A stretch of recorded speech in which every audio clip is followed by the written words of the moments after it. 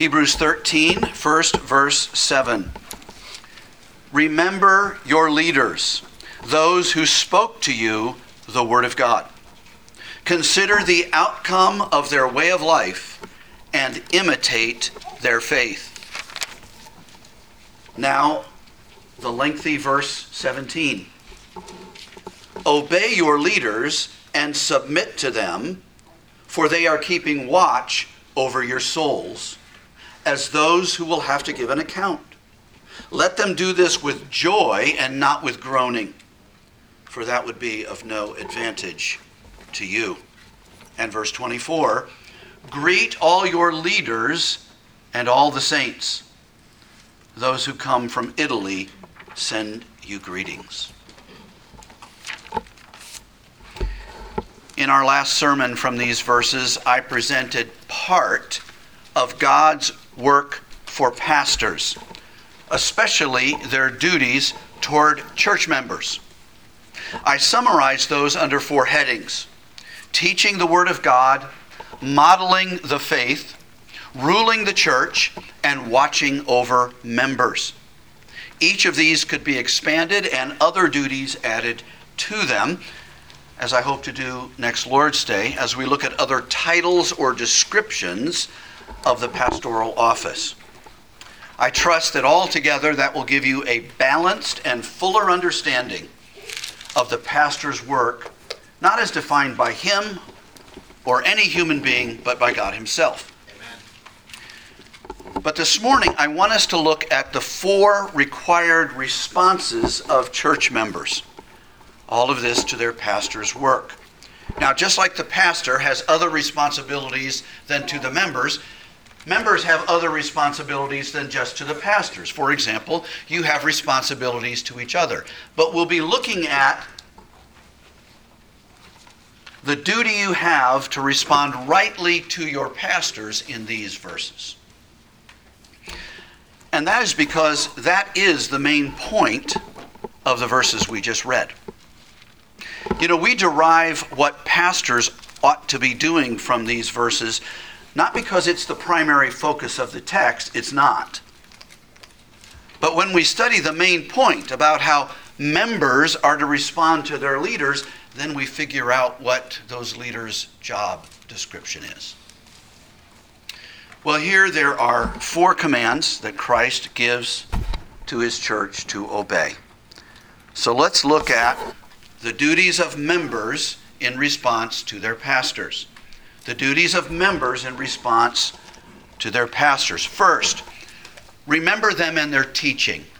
Remember them and their teaching. Members are first commanded not to forget their former leaders or their teaching. The pastors he is referring to have died. This is clear from the verb tenses and the fact that their outcome of life has been reached. So the command is to remember the men and their message. The past men and their message. These were probably the pastors who birthed these members in the gospel. They pulled out their Septuagints, if they had them, their Greek Old Testaments, and they showed these church members Jesus Christ from there. They led them into the knowledge of God from the Word of God. And so this verse is urging them to value their own personal Christian history and the men who played a role in leading them to Jesus Christ. Now, the word for remember here is the root for our English word mnemonic.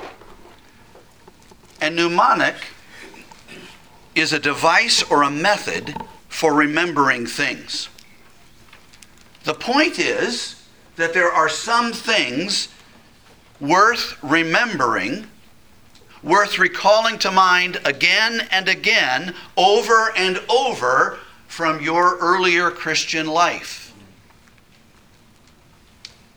And previous pastors and their teaching is one of them, says God in this verse. So was there a pastor who led you to Christ? Perhaps God opened your spiritual ears on a day when he was preaching. Maybe a pastor wasn't the one who gave you the gospel first, but perhaps there were learned from them important scriptures. Maybe a previous pastor taught you the glories of God's sovereign salvation toward unworthy sinners. Perhaps a previous pastor opened up the beauties of the doctrines of grace.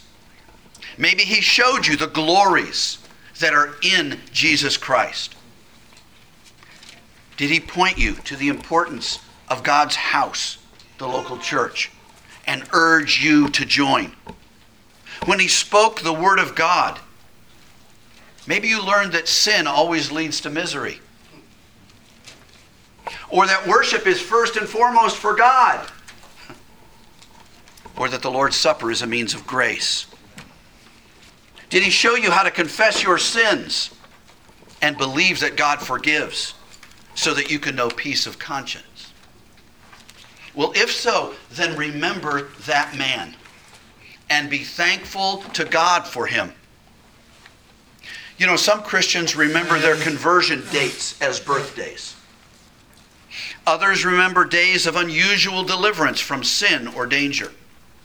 But however you do it, this verse is a call, yes, a command, to keep remembering those who spoke the word of God to you. Why? Why is this an important command? Because persevering in the truth is necessary for you to get to heaven. Remember, that's the theme of this whole book. And he hasn't forgotten it. He's still hammering it home. Forgetting what God has done in your past through the leaders and through Scripture endangers you in your marathon run. Of course, your former leaders weren't perfect. No more so than any of the heroes of Hebrews 11 were perfect. But they are worthy of remembrance because God used them to support you in the Christian life. So that's the first duty of members, how to respond to their pastors. In regard to past leaders, remember them and remember what they taught you. The second duty is this: to consider their victory. Consider the former leaders' victory. This considering is a call to regularly reflect on how they lived their life and where it got them. And this is to be a continual considering. In other words, this is to be a permanent part of your life. You are supposed to think back and inspect their faith and recognize the outcome of their faith. We are to weigh the goal they reached and then imitate them. So in looking at past leaders, we asked, how did they live? What did they live for? And after considering this question, we answer, they lived according to the Word of God. They lived by faith and in light of the promises of God. They didn't settle for their best life now. That's too little. That's to be impoverished. They lived for eternity. They lived for glory. They lived for a heavenly country, for something far better than anything this present life can give. And when they lived that way, where did it get them? I mean, how did that work out for them at death? It worked out gloriously. There is no human language that can adequately describe how well this turned out for them. It's pictured in Scripture as perfection, as blessedness, or really blessednesses, happiness and joys indescribable. is described as eternal life. It's described as rest.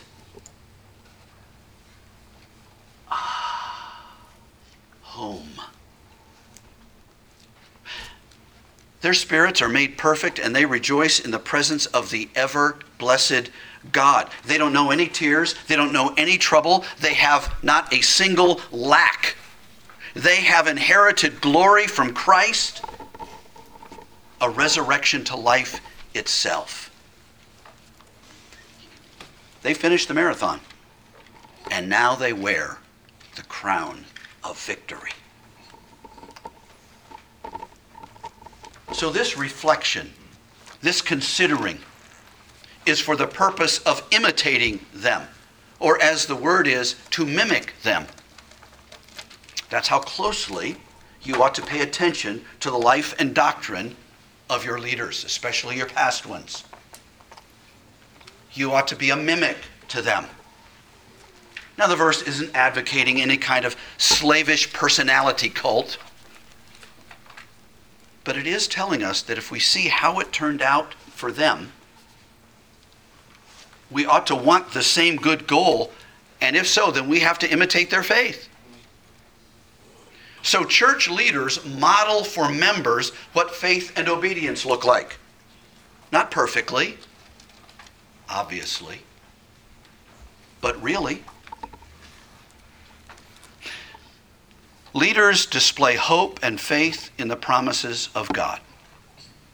They finish their course in life in such a way that other Christians will say, following God in faith is absolutely worth it. That's what I want. I choose to live that way. Look, he gained the inheritance. He finished the course. He received the reward. They learn that faith is the way to victory. And they say, and I want victory too. Now someone might say, no. Someone will say, I've heard this way too many times in my life, but I don't need mere men or memories. I just need to remember and consider Jesus. Well, now that sounds really hyper-holy, doesn't it? But God doesn't agree with you if you think that way. How do I know that? Because this verse is his words, not mine, and he tells you to remember these mere men and to imitate them so that you too will by faith arrive in glory.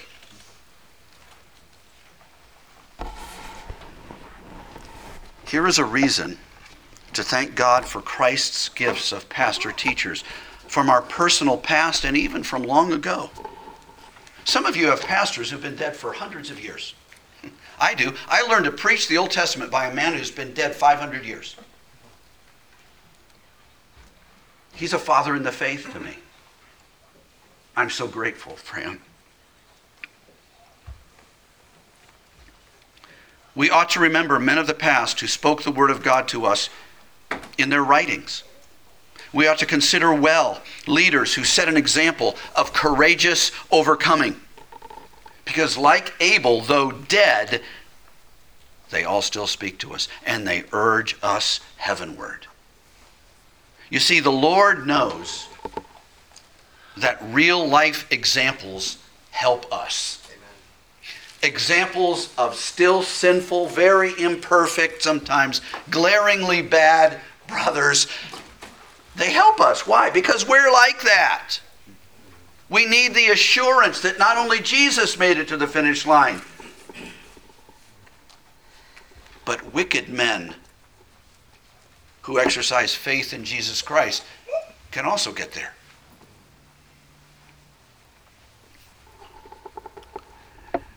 This is why Hebrews 11 is in Scripture. This is why this verse is here. Because there is great value in godly examples in our own experience. As Hebrews 6:12 says, we ought not to be sluggish, but imitators of those who through faith and patience inherit the promises. Brethren, remember your leaders. Consider their victory. and imitate their life in faith. Here's the third command from Christ to church members. You are to obey and submit to your leaders. You're to remember them. You are to consider their victory. And you are to obey and to submit to them. Verse 17. Now with verse 17, the picture changes. Because we know here, from the way this is written, that these church leaders are still living and still ruling and still watching over Christ's church. So what's the right response to them? Well, the answer is simply obedience and submission. Now, we often use these two words interchangeably in English, but they are definitely not the same thing in this verse. And let's take a quick, close look at both of these words. This word for obedience means to follow someone because you have been persuaded by them. Following someone because of persuasion. In other words, this is an obedience you are called to based in a shared conviction and even trust. In other words, when they say, do this, you agree because you're convinced that what they are telling you is rooted in the Word of God. Your judgment is carried that they've not made up in their own heads what they're asking you to do, this rule that they are requiring, but can show you that it is God's rule. So to obey them is to obey God. Children, when your parents tell you to do something and they order you to obey them, if what they're telling you God agrees with, then you are not only obeying your parents, you are actually obeying God Himself. In fact, when you disobey your parents, your great sin isn't in disobedience to them. Your greater sin is that you are defying the authority that God has given. You are defying God Himself.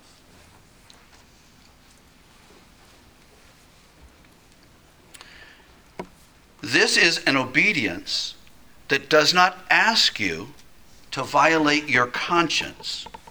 So this is scriptural obedience. Now that fits well with the word for leader or ruler in the verse. You remember 2 weeks ago, we explained that this noun means a governor or a ruler. What I didn't mention then, because it fits better here, is that when it's used as a verb, it often means to think or to consider. So it's a ruling or a leading with thought and wisdom, not merely out of a position of power.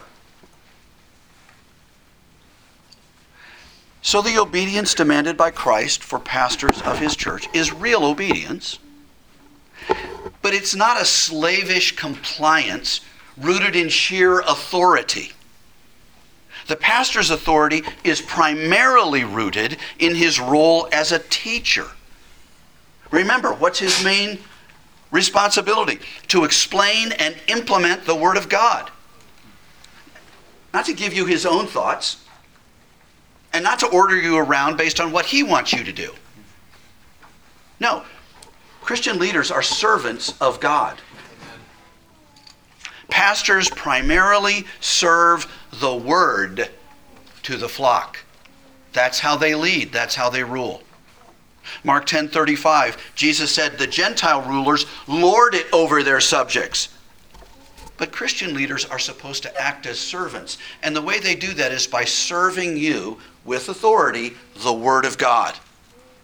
This is what God says about this situation. Here's how you and I are to believe and speak and act.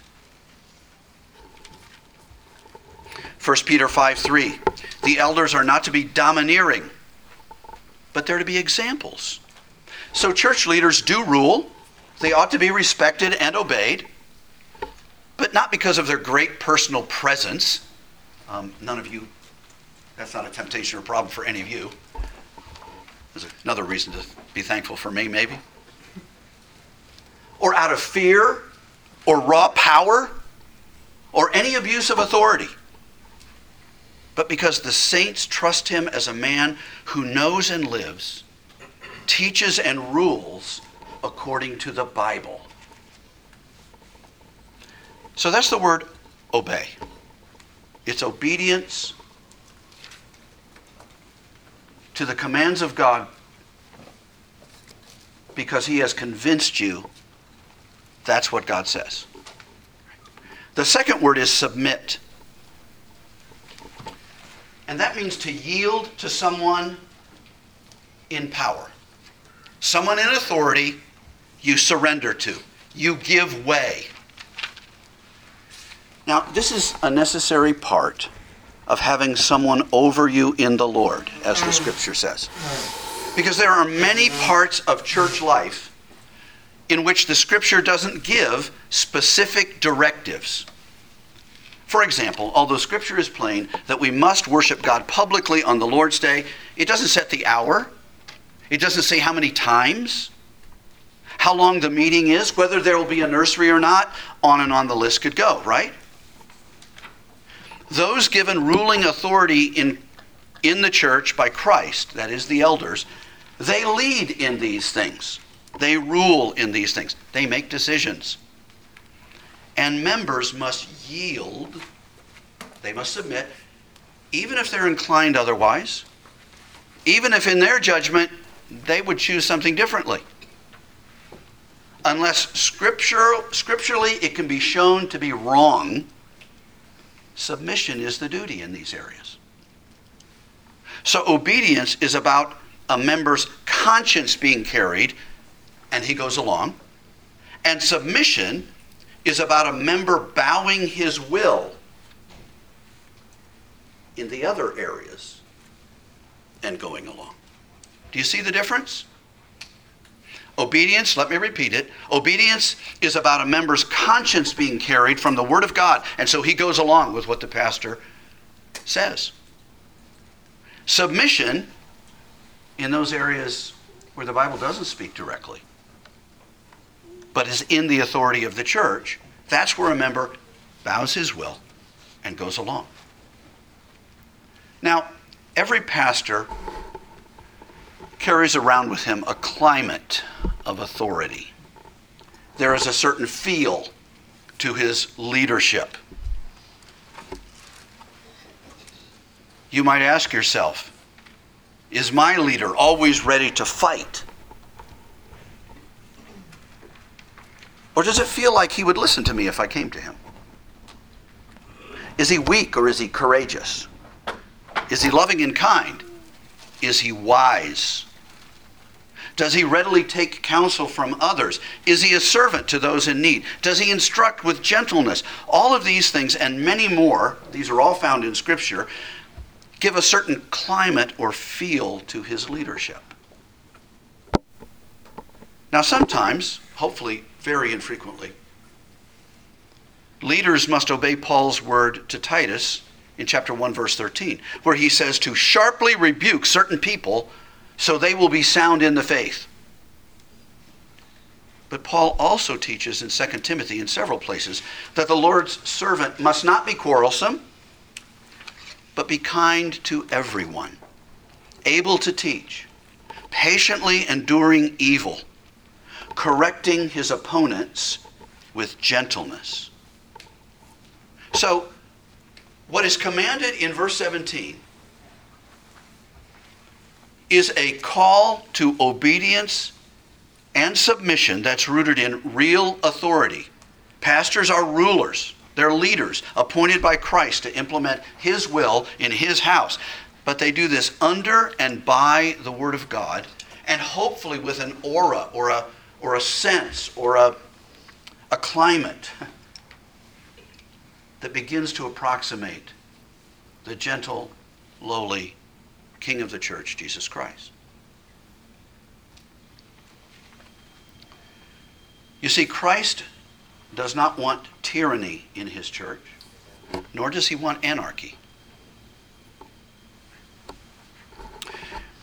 Well, next, given in verse 17, there is a reason why you should submit and obey.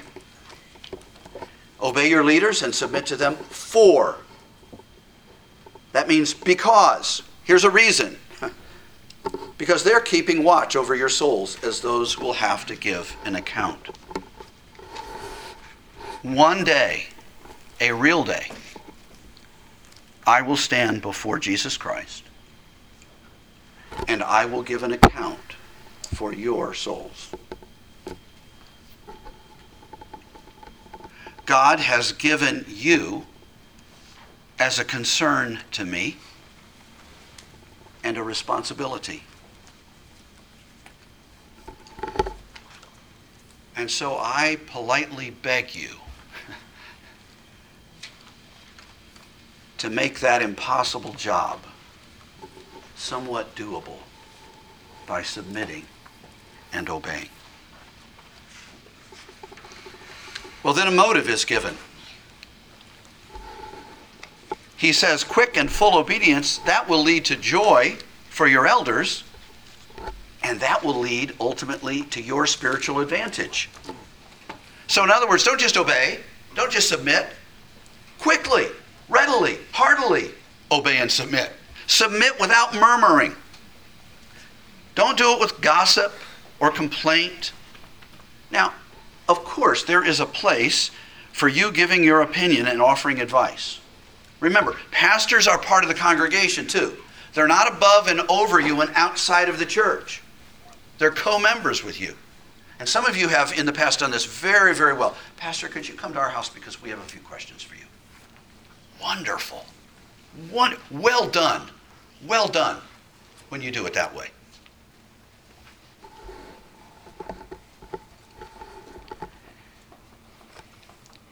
But after your opinion is given, and after the decision is made, if it wasn't to your liking, don't be sour.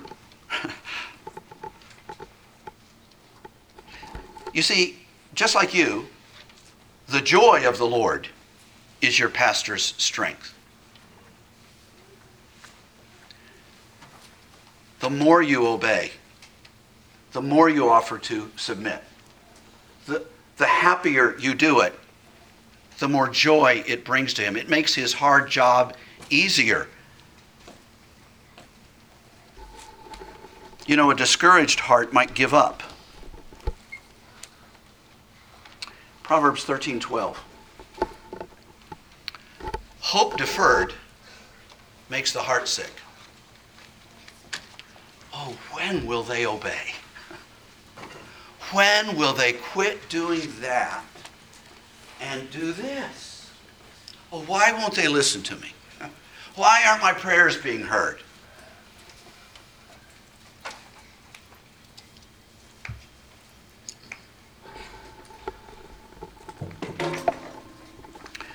But a desire fulfilled is a tree of life. That makes the sap run even in old maple trees in the spring. All right? You see, if your pastor is strong, he will be strong for you. So make your pastor joyful, not full of groaning. Brothers and sisters, I hope you understand that my spirits do not go up and down in a week based on the stock market. They only go up and down. They rise and fall with you. It's really that simple. A true pastor's heart rises and falls with his people. And so I say with John, I have no greater joy than to hear my children are walking in the truth. Oh, that strengthens me. That blesses me. That helps me to go on, to say that next difficult word, or to keep praying, or to whatever it might be.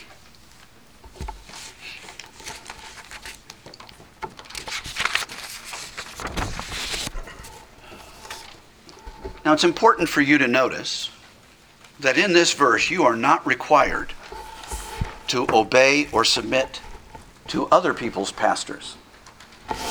Wives, you have to submit to your husband.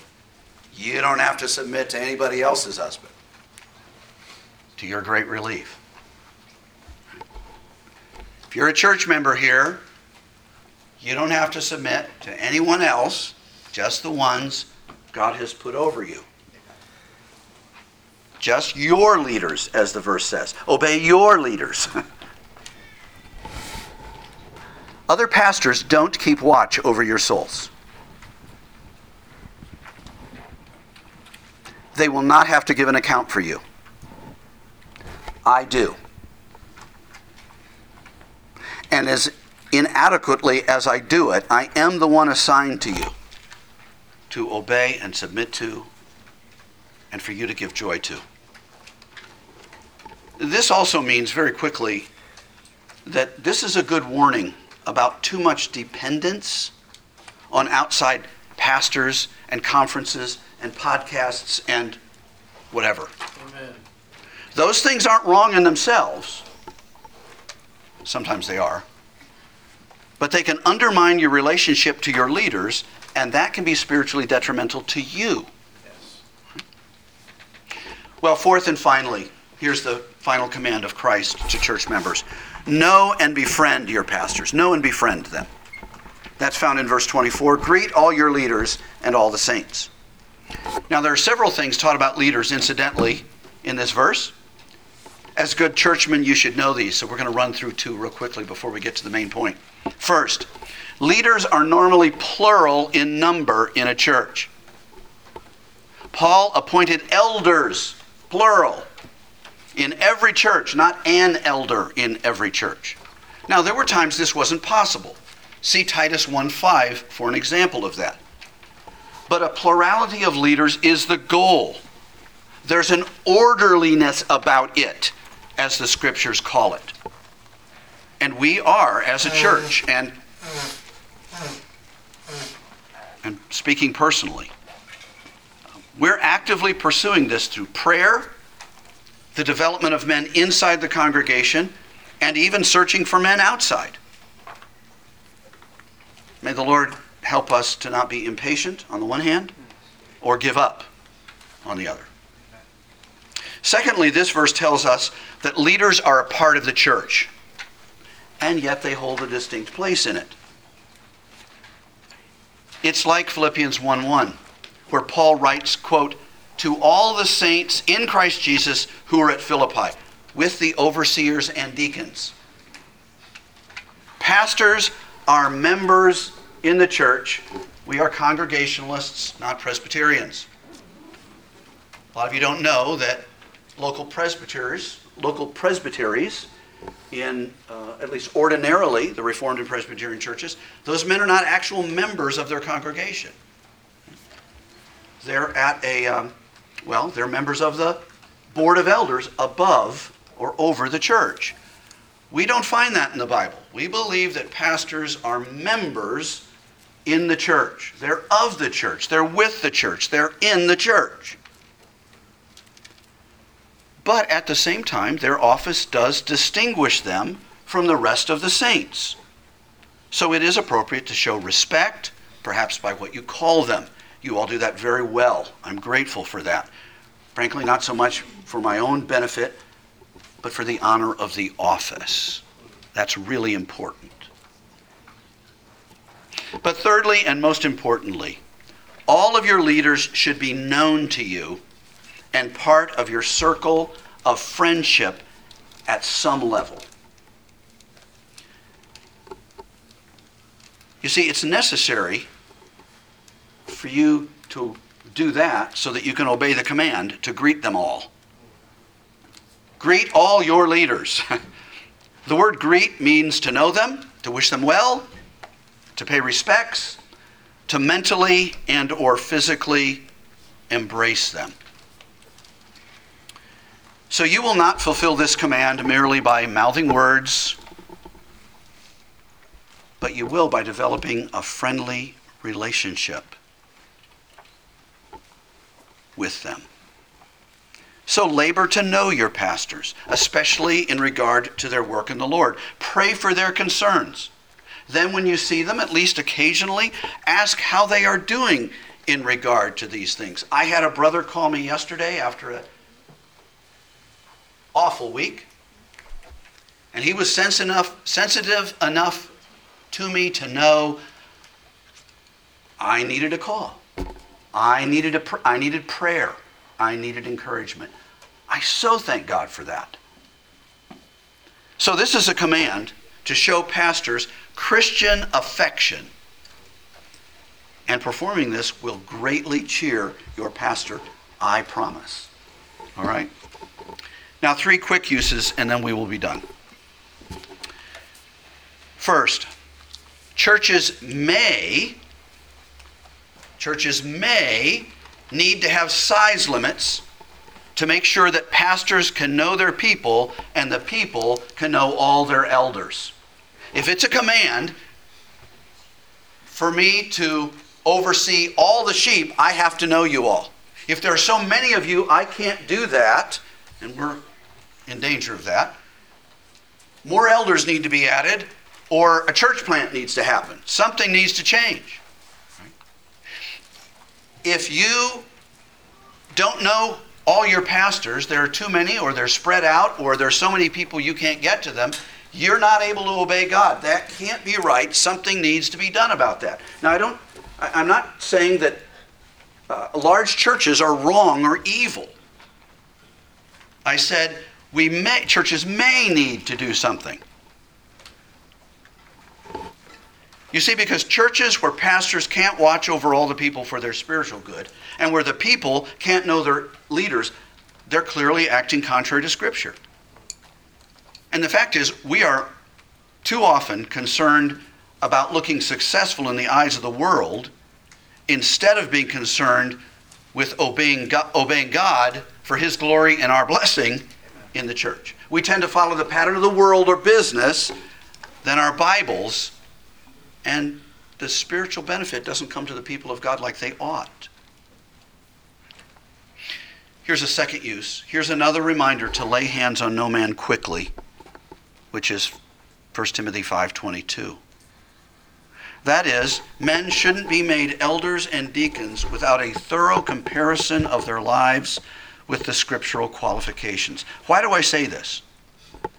Because if you've just heard what a pastor has to do and what's expected back from members, well, then pastors really need the graces, the gifts, the wisdom, and the maturity required in the Bible if they are going to succeed in church leadership. They have to answer to God for your souls. Now, that's a weight, a responsibility that should not be laid on any man if God hasn't laid it on him. And we long for the day when some of you men feel that, and the church agrees, and we can share the load. Well, thirdly and finally, a large part of the peace and unity in a church is found in obedience and submission to leaders. A large part of peace and unity in a church is found in obedience and submission to leaders. This is because there are many decisions that need to be made in a church that are about circumstances. Things that aren't right or wrong in themselves according to the Bible. Someone has to make these decisions, and God hasn't ordained just anyone to do that. But proven men, chosen by the congregation to decide and lead for them. As we will see, Lord willing, next week, elders are called managers and overseers in the church. And so they need to demonstrate that they know how to lead. That's why your family life is so important, men. That's the way to office. It isn't your theological acumen. It's, are you leading your family properly? Because if you know how to do it in your family and it's proven, you could probably do it for the church of God.